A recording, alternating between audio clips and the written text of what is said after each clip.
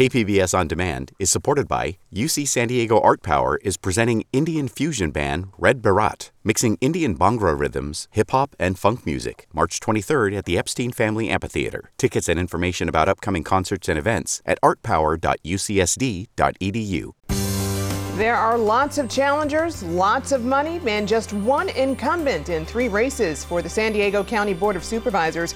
We look at the election and what's at stake for the 3.5 million of us who live in San Diego County. I'm Jade Hindman. The KPBS Roundtable starts now.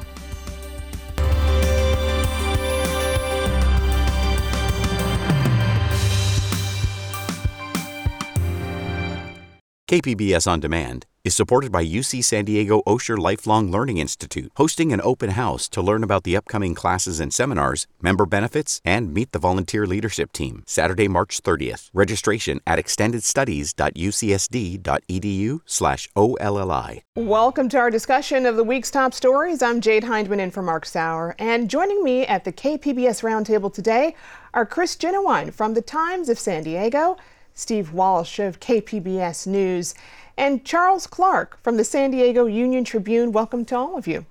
Thanks. Good to be here. So just 5 people make up the San Diego County Board of Supervisors. They are responsible for a budget of almost $6.5 billion for public health, mental health, fire and police, transportation, parks, libraries, and a whole lot more.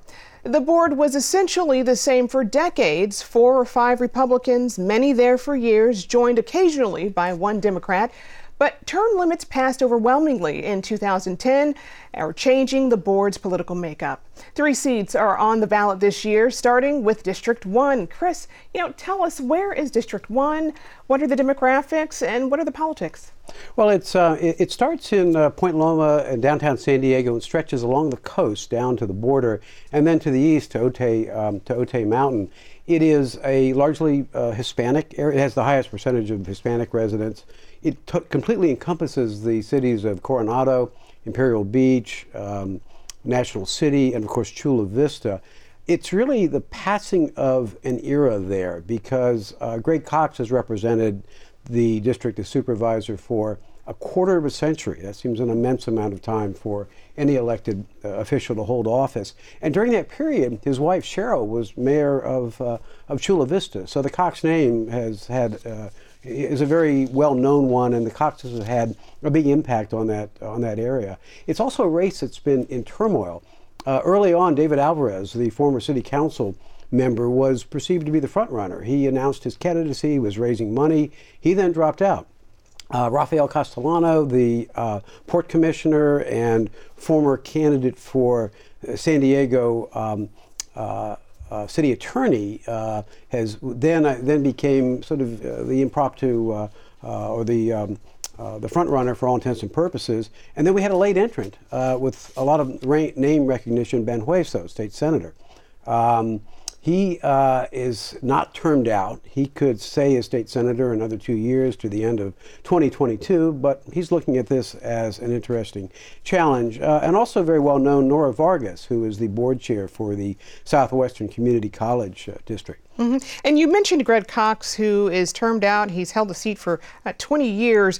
What was his tenure like, and where were his accomplishments made there?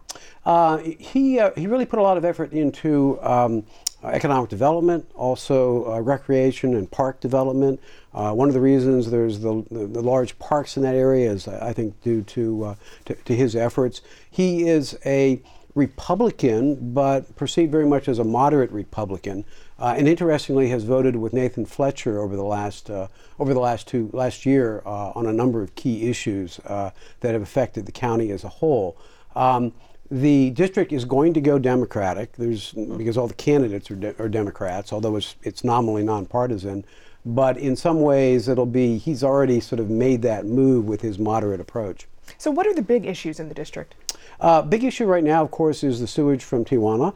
But one of the things that is part of the USMCA agreement is some money to really attack that issue. We've had beach closures almost all the way up to Coronado many times. The Navy has had some concerns about the SEALs practicing in the surf out there. That's a big issue. Nora Vargas has raised health care. Our that part of San Diego County getting the right kinds of services? And then it's on the borders, so there are issues about immigration and trade that come up from time to time. And we have a couple of clips of candidates talking about the issues that they are actually concerned about. Here's Rafael Castellanos talking about enrollment in county programs. We need to prioritize this in the budget, and that really comes down to making sure that we have the right number of people, that they're not burnt out, that they're properly staffed, working on helping to enroll people into these programs. You know what, Charles, it sounds like he feels South County is not being treated fairly by the county. Is that true? I mean, that's absolutely the sense that you get from people out there, and I think most of the candidates, they kind of attest to it, that they have this sense of being kind of the forgotten ones in a lot of the shuffle that goes on with the county. So yeah, that's definitely a high priority issue that you're coming up. Sure. You know, now we've got a clip here from Nora Vargas, who is more concerned about air pollution than she is that sewage flowing up from Tijuana. Take a listen. Make more people out of their cars, but we can't do that unless we have better transportation, right? We have to make sure that we create initiatives. Like, I really do believe that everybody should be able to ride a bus for free. Yeah, there's a thought. Free bus rides. I know some places like Kansas City have done that, and it's been tossed around. NPS is considering it. It's also on another thing under consideration is a new purple line from the border into Kearny Mesa. But lately, I've been hearing that there's perhaps more interest in free bus than building another trolley line. Interesting. Now, you know, we don't have a clip from the third candidate, Ben Hueso, because he declined to speak to us. Charles, do we know why he is making the jump to local government? I mean, he's not termed out as state yet. You know, to be honest, it's not absolutely clear. I have to say, of all the candidates running, he's been the one who's been, I think we can all comfortably say, the least aggressive, certainly compared to Rafael and Nora. I would venture a guess that part of it, I would think, is that, you know, out in the state assembly, you're one small fish in a very, very big pond, where if one of 5 supervisors, you can make a much bigger impact. And it's also not clear what his next step would be if he stays at the state senate. I mean, does he go for one of the posts like secretary or something like that, insurance commissioner? Probably not. And maybe he sees a future here. He's a very interesting guy. He's a history buff. He was he was a volunteer in building the replica of the San Salvador for the Maritime Museum. Castellanos has a very interesting background as well. Son of immigrants, first in his family to go to college, and he went to the Arizona State, but then got a scholarship to the University of Chicago to study law. That's where he earned his degree. He studied under, of all people, Barack Obama. And you know, I'm hearing a lot about pollution. Is there a candidate that is talking about collaboration across the border to address some of the environmental concerns in this race? Well, Vargas has certainly said that diplomacy may be the best way to proceed on this. On the other hand, Castellanos, because of his involvement as a port commissioner, has been active in things like that as well, because the port being a government agency that has responsibility across many cities and with the Navy, he certainly looks at that approach as well. And you know, Chris, issues like air pollution, as we mentioned, water pollution, healthcare, are all concerns for voters in the district. Senator Hueso spent a lot of energy to put together a bill that many say would make it more difficult for people to access records about these things. Do you think that is something that struck the right tone, something that voters of D1 need? And how has it impacted his support? Well, it's complex. So if you're a political wonk, if you're someone like me who's really fascinated with this stuff, yeah, it's a negative. I'm not sure that translates across the district when it comes to actual voting. I mean, right now, the 2 names you're going to hear the most, or I think most of us would agree, would be Castellanos and Hueso, to a lesser extent Vargas. And when we're talking about support, let's talk campaign money. It's been rolling in this race, right? Oh yeah, it's been coming in, awfully heavy, especially over the past year here, even a little bit before that. Rafael has overwhelmingly led the pack, generating about $350,000 just in the course of the past year. He's actually followed by Vargas, who's outraised Hueso to this point, which I think is more of a testament to also Hueso not really aggressively campaigning, but she's raised about $220,000. He's closely behind at about $210,000. Yeah, and first of all, this figure, it shows funds raised in just the last 6 months. It doesn't indicate how much money each candidate has raised or even has to spend, right? Correct. Okay, all right. But yeah, as we can see, District 1, Castellanos taking the lead there. So a lot of money rolling in. What else stands out in this race to you, Chris? The passing of an era from sort of moderate Republican to more progressive Democrat. And I think the entire Board of Supervisors in this election, this began with Fletcher, and to a certain extent even with the predecessor of Kristen Gaspar in the third district. But this is really going to be a significant Dave Roberts. Dave Roberts. This is going to be a significant change. We are at very least going to end up with two Democrats and possibly three. Any polling yet? Not that I'm aware of, although the sense I've gotten from talking to people is definitely that, as Chris mentioned, Rafael is considered kind of the guy everyone's expecting to be the top vote getter. I do think it's probably a bit closer with Nora and Ben Hueso than a lot of us probably anticipate, just given she's been really aggressively out in the community, and I've kind of gotten the sense that he's kind of writing his name ID. We'll see if that's effective, especially if she starts to use some of this money here, because, what else is she going to do with it if she doesn't pour it in now? There we go. Something we'll keep an eye on. All right, we'll move on to District 3. Unlike District 1, the third supervisorial district has on occasion been represented by a Democrat. 4 years ago, it was Dave Roberts, as we mentioned, who was replaced by Republican Kristen Gaspar. Gaspar ran for Congress and lost, and now is fighting to keep her county seat. Steve, start by telling us about District 3, if you will. Tell me, where is it, and what are the politics like? Sure.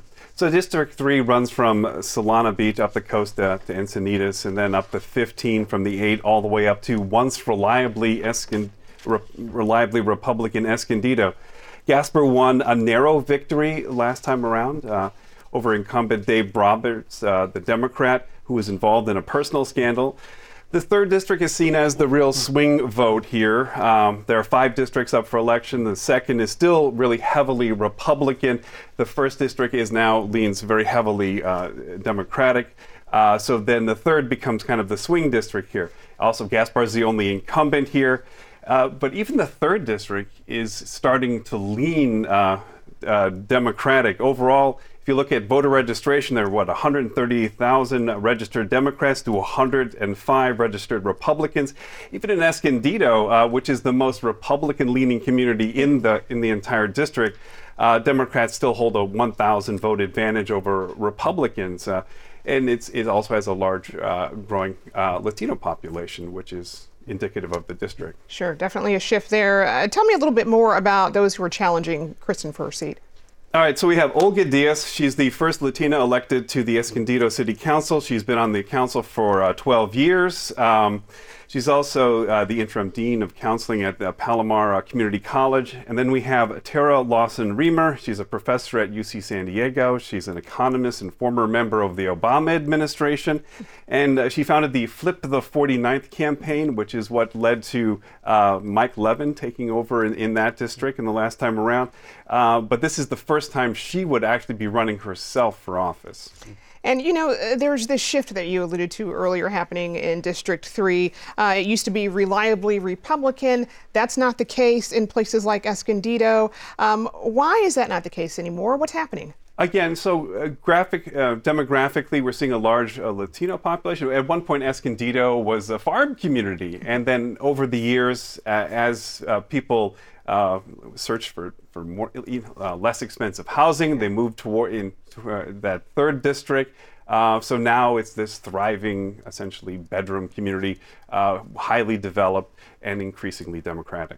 Also interesting to note, the San Diego County Democratic Party has said the District 3 race is the most important race in the 2020 because they want Democratic control on the Board of Supervisors. The party, however, did not make an endorsement in this race for the primary. How are the two Democrats, at least, differentiating themselves? So neither candidate received enough votes to receive the actual endorsement of the party. You know, some of this is just a matter of degree. Now, each supports doing more to stem the county's homeless population. We have some 8,000 homeless people in San Diego County. The county has been accused of not doing enough to dip into its reserves to help that problem. And both would be more aggressive on climate change. San Diego's county, their climate action plan has been challenged in court more than once at this point. And you know, Gaspar may have developed some negatives over the last several years. Key among them, 2 appearances in Washington with President Trump to promote his immigration stance. And you know, the video, still images of her sitting at a table with Trump and rural sheriffs, I don't think that goes over very well with the coastal community. Might work a little bit better in Escondido, but I think that's going to be a negative for her. And so then that puts the two Democrats at the forefront. Here is a clip from Olga Diaz talking about her priorities. Take a listen.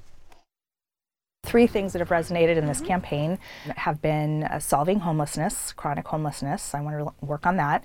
Climate change. The county has a climate action plan that has been legally deficient twice in court. It's been thrown out. We really need to overhaul our climate action plan to meet greenhouse gas emission standards, and housing in general. And then let's hear from Tara Lawson-Remer. She's talking about her number 1 priority, which is climate change. Let's take a listen. I believe that we should be at the forefront with a bold climate action plan that is the best in the country, maybe the best in the world, that we should be leading the charge on that and not chasing our tails, and certainly not paying out taxpayer money to do nothing, which is what we've been doing so far. So, you know, you hear it, homelessness, housing, climate change, they seem to be the focus for the candidates. You know, are there approaches to addressing these chronic issues different from each other, or do they parallel? Well, you know, some of it is a question of degree. Olga Diaz wants to facilitate development in urban areas by streamlining the approval process for housing, and maybe even identify public parcels that can be used for affordable housing. She wants to encourage large-scale employers to build housing for their own employees. She said she wants to make Escondido's climate change plan the most ambitious in the region. And on homelessness, she favors adding emergency beds and expanding social services. Now, Tara Lawson-Remer, again, as you saw in the clip, she wants the county to have basically the gold standard of climate change plans. Some of the ideas include building more affordable housing near public transit, and then any carbon offsets that are required of developers. She wants those projects done inside of San Diego County. And on homelessness, she wants to decriminalize homelessness by trying to divert more people away from the county jail into social services. Now, Chris, any idea whether Gaspar's losing race for Congress against Mike Levin 2 years ago hurt her? I mean, she'd only been on the Board of Supervisors for 2 years at that point. I think people were surprised that she entered that race. And in the end, she was one of 4 pretty well-known Republicans. Of course, there was Diane Harkey, who came closest to among the Republicans. There was Rocky Chavez, very well-known in the area. And then Brian Mayotte, I'm mispronouncing the name, who's the mayor of San Juan Capistrano and is running again against Mike Levin. I don't think that hurt her. I think if anything, it just caused puzzlement. I do think her support for Trump's immigration policies are certainly going to hurt her with the coastal community. So you have to imagine that the fact that she didn't actually do very well in that race didn't help her case at all. She didn't come out of that looking like a rock star. KPBS On Demand is supported by the University of San Diego, offering professional and continuing education courses in the areas of business, education, healthcare, and engineering. For enrollment opportunities, visit pce.sandiego.edu. With that in mind, we are going to move on to District 2. And now to District 2, it spans 2,000 square miles from the southern border north to Julian, from the Imperial County west to San Diego State. Diane Jacob, who, like Greg Cox, is terming out, has held the seat since 1992. Charles, tell me, this is the race you've been closely following. It's a heavily Republican district, so it's no surprise the two top candidates are Poway Mayor Steve Vaus and then the former state senator Joel Anderson. But this race has echoes of the 2015 race for this seat, where the local GOP supported Anderson over the incumbent Jacob. What was going on there? Yeah, I mean, so full disclosure, I wasn't here for that go of it. But from what I understand, the local GOP kind of got the sense that maybe Diane was on her way out the door and that they could scare her off by putting a huge influx of cash into Joel Anderson's kind of supervisorial account just before we actually passed new laws that put limits on how much you could contribute. The thing was, and I think anyone who knows Diane can attest to this, she very rarely backs down from a fight, if ever. And if anything, she just went on a huge fundraising kick where she raised like $500,000 in just a couple of months to really kind of stamp out any challenge immediately. Interesting. Chris, what do you remember about that? Well, she has very much an independent streak. I think people say that of her. And it most recently was visible just in the last week with an endorsement of Barbara Brie for mayor in San Diego. Not an endorsement of Scott Sherman, who's the one Republican who's the top level in the race. And I think to a certain extent the party perceives her as simply being too independent. Joel Anderson, though, has had kind of a difficult time also. After he finished in the state Senate, he was looking for a safe position on the Board of Equalization. And everybody thought he was a shoo-in for that, but in fact it was Mike Schaefer, a city councilman from the 1960s who is now the oldest constitutional officer in California. Part of the Democratic wave. Yeah. Now, Vaus was endorsed by Jacob, Anderson by the county GOP. So what platform is Vaus campaigning on right now? Well, he obviously is huge and instrumental in transit and what transit's going to look like over the next decade here. He's been the head of Sandag. He's still very much involved with that. He had his fingerprints all over that whole brouhaha we had over the past few months over it. Yes. So that's definitely instrumental. He's also obviously running on his very strong fiscal record in Poway, as well as just frankly, he's got a reputation as someone who's very, very approachable. And I think that goes a long way, especially in that district where Diane Jacob, say what people will about her, she is one of the most approachable, I think, elected officials you'll find. She's always doing coffees with constituents. I think that goes a long way.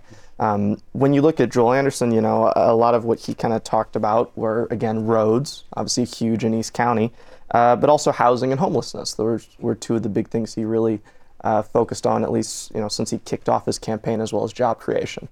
And of course, Vaus hit a snag with the whole fiasco with water in Poway. How has that impacted his support? So, to be frank, I don't think it's had too much of an impact. I think given the context of how that came up and how it kind of got amplified as an issue, it definitely had some political trappings to it, given that there were some Anderson supporters who helped amplify it. And also, to be frank, I think that, if he didn't have Diane's support, that might be a bigger issue. I think when you have someone like that who can vouch for your character in that district, one slip up isn't going to be the end of it. Also, lest we forget, he obviously really showed leadership qualities with the shooting in Poway. Yeah, that really stood out. I mean, he was almost a national figure for a while because of that, and he was an extremely reassuring presence, and the people will remember that, and I think in a good way. No, and then I ended up covering that, and not only reassuring, but a constant presence. Yeah. You could find him outside talking to people and then making himself available to reporters around the world. Right. And to younger voters who remember his music, he's a Grammy-winning country music artist, but focused on children's music. Right. And even though this is a heavily Republican district, there is a Democrat running, Kenya Taylor. What can you tell me about her? So Kenya is, mental health or marriage and family therapy counselor. She's had a lot of work in the mental health services. That's a big and kind of the instrumental part of kind of her campaign is focusing on what the county can be doing to deliver more services. She's actually worked with the county and I believe Diane Jacob before on a few different mental health issues. She's also involved with the NAACP. I think the challenge for her, just frankly, is that it didn't seem like the Democratic Party put much effort, if any, into that race. So she's really struggled to raise funds. And I think when you have two really well-known names out there like Steve Voss and Joel Anderson, especially when there's not going to be the party identification on the ballot, they really needed to help her out. And I'm not sure she quite has the means to amplify her message. Does her candidacy, though, indicate any shift in that district? I think to a degree. I mean, it's funny because I think everyone just assumes that it's the most conservative district, which I guess demographically it is slightly, but it's a lot more competitive than people realize. I mean, there's about 121,000 registered Democrats and 134,000 registered Republicans. You know, if you ran a candidate out there who had more means and maybe a bit more name ID, I know one of the hypotheticals people like to throw around before he announced he was going for the 50th again was Amar Camp-Najjar, right? Someone who had already campaigned in that area. I think this would get to be a really, really interesting race. Right. I just don't know if they have the bench out there to do that. You know, I'm curious from all of you, you know, there are chronic problems in each district that no district seems to be immune from, whether it's climate change, housing, homelessness. Are you guys hearing anything from any of the candidates that would stand out? Any solutions that would materialize? Or will we be having these same discussions next election cycle? I think these are very difficult problems. Housing is something that you hear a lot from all of the candidates, and you know, whether it's more infill housing, whether it's allowing more building in rural areas in opposition to Measure A. That's become such an issue. It's interesting. In District 1, Castellanos, of course, is a real estate attorney, and so I think housing will end up being something he looks at as well. All right, we have to close it out on that. Hey, I sure appreciate it, you guys. That wraps up another week of stories at the KPBS Roundtable. I'd like to thank our guests, Chris Genuine from the Times of San Diego, KPBS reporter Steve Walsh, and Charles Clark from the San Diego Union Tribune. A reminder, all of the stories we discussed today are available on our website, kpbs.org. I'm Jade Hindman in for Mark Sauer. Thanks for joining us today on the Roundtable.